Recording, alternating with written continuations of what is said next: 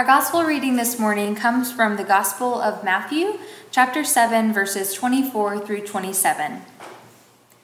Everyone then who hears these words of mine and acts on them will be like a wise man who built his house on a rock. The rain fell, the floods came, and the winds blew and beat on the house, but it did not fall, because it had been founded on rock. And everyone who hears these words of mine and does not act on them will be like a foolish man who built his house on sand. The rain fell, the floods came, and the winds blew and beat against the house, and it fell, and great was its fall. And this is the word of God for us, the people of God. Thanks be to God. Let us pray together. God, open our ears to hear and our hearts to receive all that you would have for us today. Amen.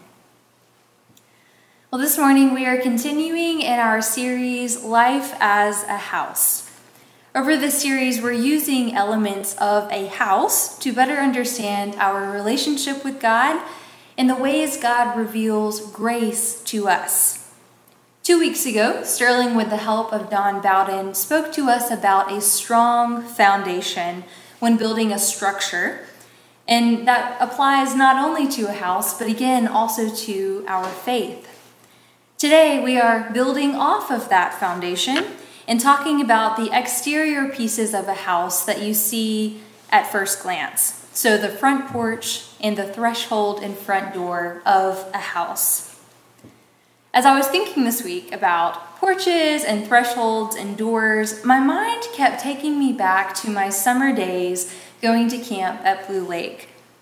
Going to camp each summer was such a special tradition for me and my sister. We began going when I was in around second grade, and I have such fond memories of staying in the cabins with all my friends, eating the camp food, going to campfires, playing all the big games with everyone like Foursquare, kickball, capture the flag, the campfires, and of course all of the singing.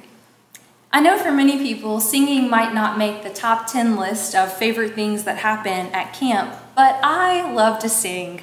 I love to dance. I love music. I think that music brings people together across time and space in a way that not a lot of other things can.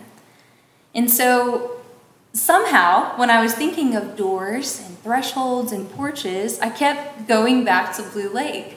Our brain has a funny way of recalling to us memories we didn't even know we had stored deep within us. And I realized the reason this was happening for me is because of a passage just a little bit before in the same passage in Matthew chapter 7, verses 7 through 8. I learned this song, or I should say these scripture verses, as a song as a child at Blue Lake Camp. So hear now these words from Matthew 7, 7 through 8. Ask and it will be given you. Seek and you will find. Knock and the door will be opened for you. For everyone who asks receives, everyone who seeks finds, and for everyone who knocks, the door will be opened. It was really hard for me not to sing the song to you just then, but I'm trying to respect the rules about singing that we have right now in our church. But hearing this scripture, it does bring alive something within me, something from my childhood.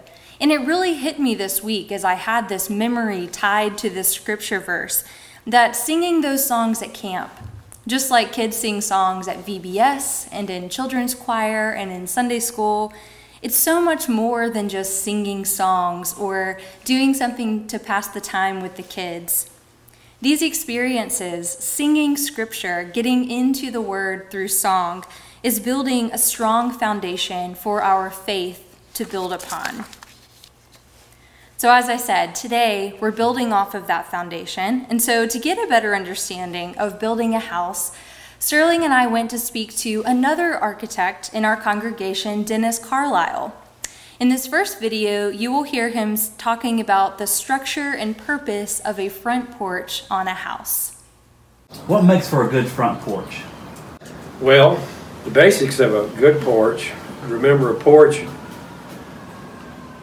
is sort of a transition space between outside exterior and the interior of the home. So it wants to solve the basic problems of being that transition. It needs to have a sort of a protective area, place to sit and shelter over it. And you can have screen or not have screen. But it's sort of that defining space in between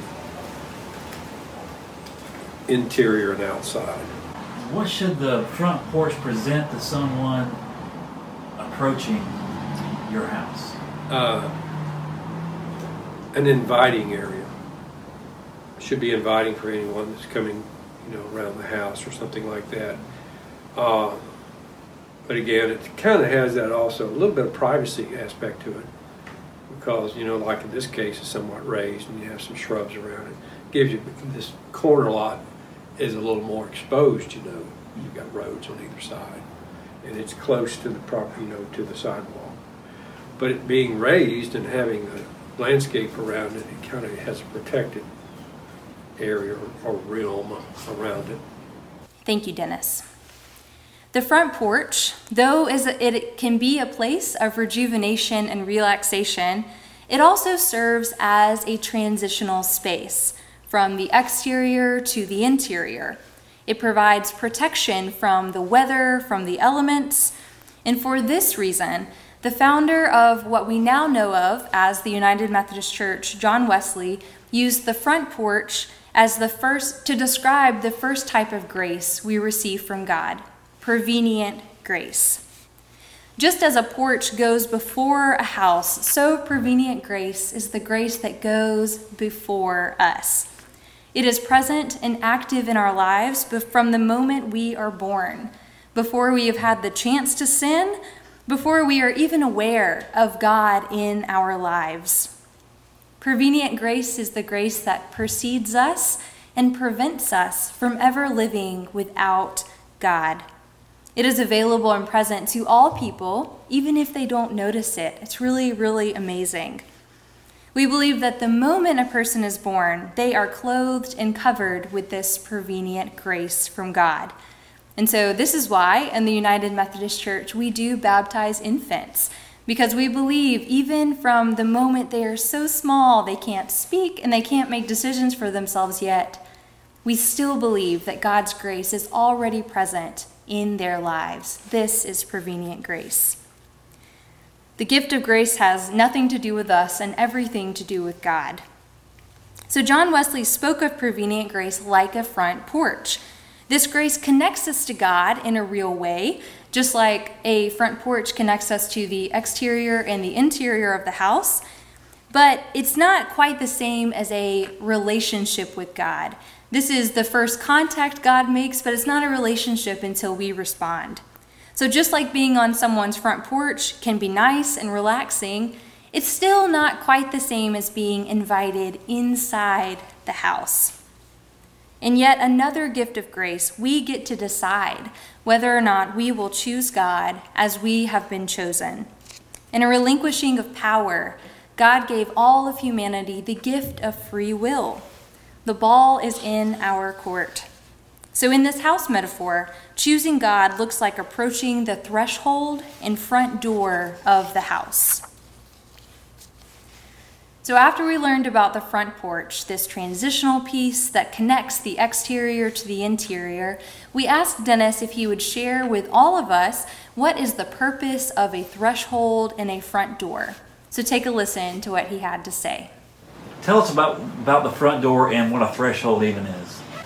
It has a kind of a deep meaning in the sense that when you cross the threshold, it means a lot kind of symbolically.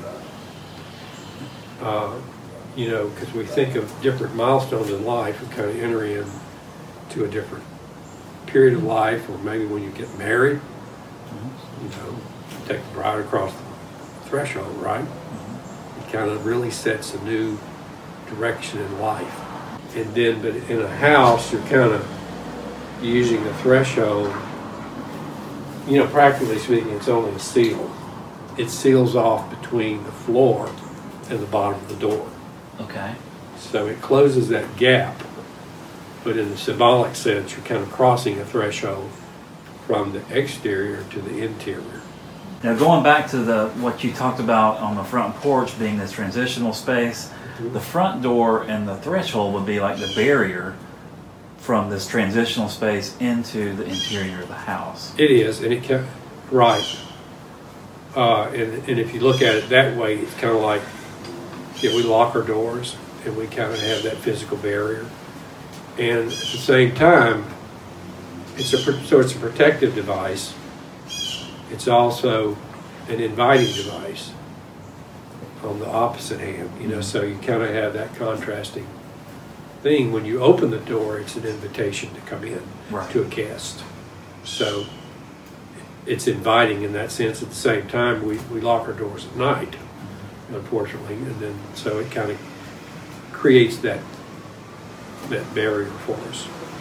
What makes for a good front door and threshold? Does it act in that practical way of closing the space off, protecting the interior, and when it's opened, does it actually invite people in? Mm-hmm. So the power of that front door, if you want to say that, is to be that entry point. It is the entry to the home. Mm. So it has to be opened by the owner to make that entry. Thank you again, Dennis. So, we are on the porch from the moment we are born. And at some point, we can realize that we are sinful and in need of a Savior. But before we can experience the second type of grace, we have to act. We have to do something, and that something here is called repent. We do this by acknowledging our sins and our need for God's grace in our lives. In this moment of repentance, we turn away from sin in the world and turn towards God's love and grace, which has been with us all along. Within this repentance, there is a desire to change, a desire to be transformed. So in this moment of moving from the front porch and moving towards the door, in this moment of awakening, the grace of God is already in our lives. Again, that grace has been present from the moment you were born. But in the moment that we choose to choose God as we have been chosen, we are acknowledging that life inside the house must be so much better than even life on this grand, beautiful porch. So in repentance, we move away from the outside world and closer to the door where we can ask, seek, and knock. All of this talk about houses and doors, it also reminded me of something else. Of course, I shared it reminded me of that song I learned as a child, but it also reminds me of all of those home makeover shows on HGTV. I'm sure you know the type, like Extreme Makeover, Fixer Upper. And while each of these shows have their own flavor, they all seem to follow a similar formula. They have a house that either needs to be redone or the owners wish some things to change about it. Professionals come in, change the whole house, and then there's the moment of the big reveal.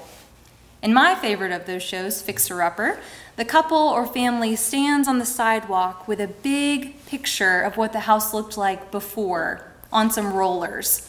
And the two hosts of the shows, Chip and Joanna Gaines, get on either side of the picture, count to 3, and roll away the old house to show the new and improved house. Typically, there is new painted brick, there may be new shutters, new landscaping. It is a grand reveal. But the reveal on the outside of the house is nothing compared to the reveal on the inside of the house. So they may stand there and look at the outside for a few moments and think, wow, this is just the most beautiful house I could imagine. But there is such a difference, a depth that changes when they get to that front door and enter into the space where they live and where they will do life. As we knock on the door, God, the owner of the house, is ready to open the door and lead us into our new life. A life better and more beautiful than we could ever imagine. This new life that we receive as we repent and enter the house as we cross the threshold of faith is called justifying grace. This is the second type of grace that John Wesley spoke about. Justifying grace occurs as God pardons our sins, gives us forgiveness, and reconciliation comes from God, all at the same time. And in that moment, we are given new birth as a real change takes place. And as this happens, the image of God is restored and brought out more fully within us. Through justifying grace, God transforms and renews us into the people we were created to be. About now, you may be thinking to yourself, why do United Methodists talk about John Wesley and these types of grace so much? You may be thinking, I hear a sermon about this at least once a year. It just seems kind of like doctrine that we shouldn't bring into these worship moments. But here's the thing. We talk about them so much because we believe these graces lead us on our path to salvation. So when we talk about experiencing prevenient grace, being on the porch, justifying grace, when we cross the threshold, we walk into the house, we are talking about life-changing, salvific moments in the lives of Christians. We have a great example of this life-changing grace in action right here at Ashland Place this week. Our confirmation class has been learning about these Wesleyan understandings and core Christian beliefs over the last year. And even when the pandemic hit and they could no longer meet in person, after a few weeks, they regrouped and began meeting on Zoom. They've been encouraged to ask tough questions, to be curious about these Christian teachings and beliefs, and to consider how their faith in Jesus should lead them to live differently in the world. So they've been doing this for the past year, getting together week by week by week. Next Sunday, October 4th, is the day that they will make their vows, repent of their sins, and profess their faith before God and all of us, their church family. In that moment, they will cross over the threshold of faith. We have laid out the welcome mat. There's a wreath on the door. We are ready to welcome them in. And just as we welcome them in to be official members of this church, God will welcome them fully into the house of faith. This is huge, a life-changing day that should cause for celebration. After they are confirmed, their parents will place a hand-decorated stole around their shoulders. Our youth director, Leanne, is leading them in making these stoles tonight, along with the confirmation's fearless leader, May Winters. One side of the stole will represent them and the unique person that God has created them to be, with unique talents, unique characteristics, so that will represent them. And on the other side of the stole will represent God. Words for God. I don't want to give it all away, but it's really neat how the two sides of the stoles connect in the middle with the words CRP, meaning chosen royal priesthood. And this comes from 1 Peter chapter 2, verse 9. And this chosen royal priesthood connects us to God. Again, recalling that prevenient grace. When God chose you, God chose us, all of us, from the moment we were born. And now they are getting to choose God back. These stoles are just one way that we, their church family, will be able to visibly see the change that has taken place in their making of vows and their profession of faith. We will celebrate and thank God for these 10 students who cross the threshold. And it will also be a great reminder to us all that confirmation is not the end of the faith journey, but the beginning of a life transformed through Christ. When a person receives God's cleansing, justifying grace, they are being refined and transformed into the people God created them to be. It is a grace that cleanses us, but it doesn't excuse us to live however we want. All Christians are called to continually ask, seek, and knock, even when we've crossed that threshold into the house of God. This is why we need a community of faith to help us as we are reborn and transformed into people that reflect the image and likeness of God in the world.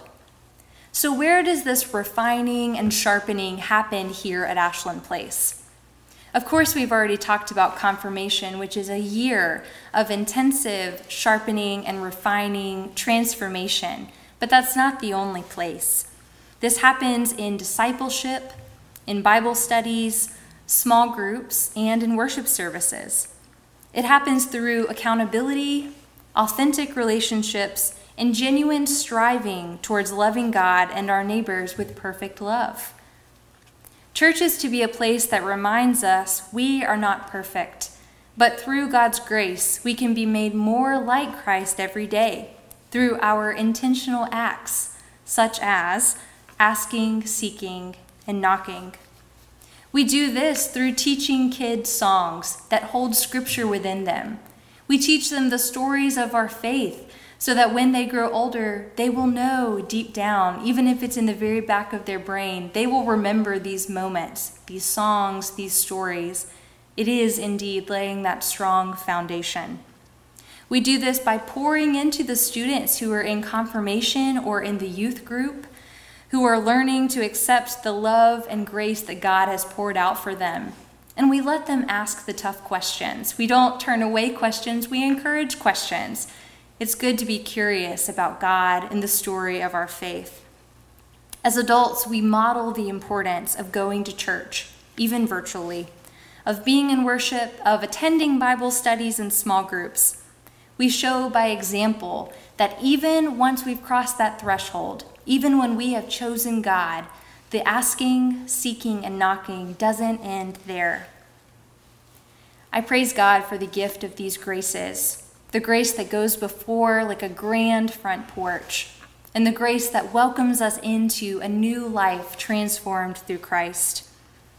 I thank God for the ways we are constantly being redeemed and being made more like God every day. May we accept this grace freely, and in return, strive to be more like Christ every day. And in doing so, may we help others who are on the porch see that the door, the threshold, is right in front of them. May we encourage them to walk up and knock. Thanks be to God. Amen.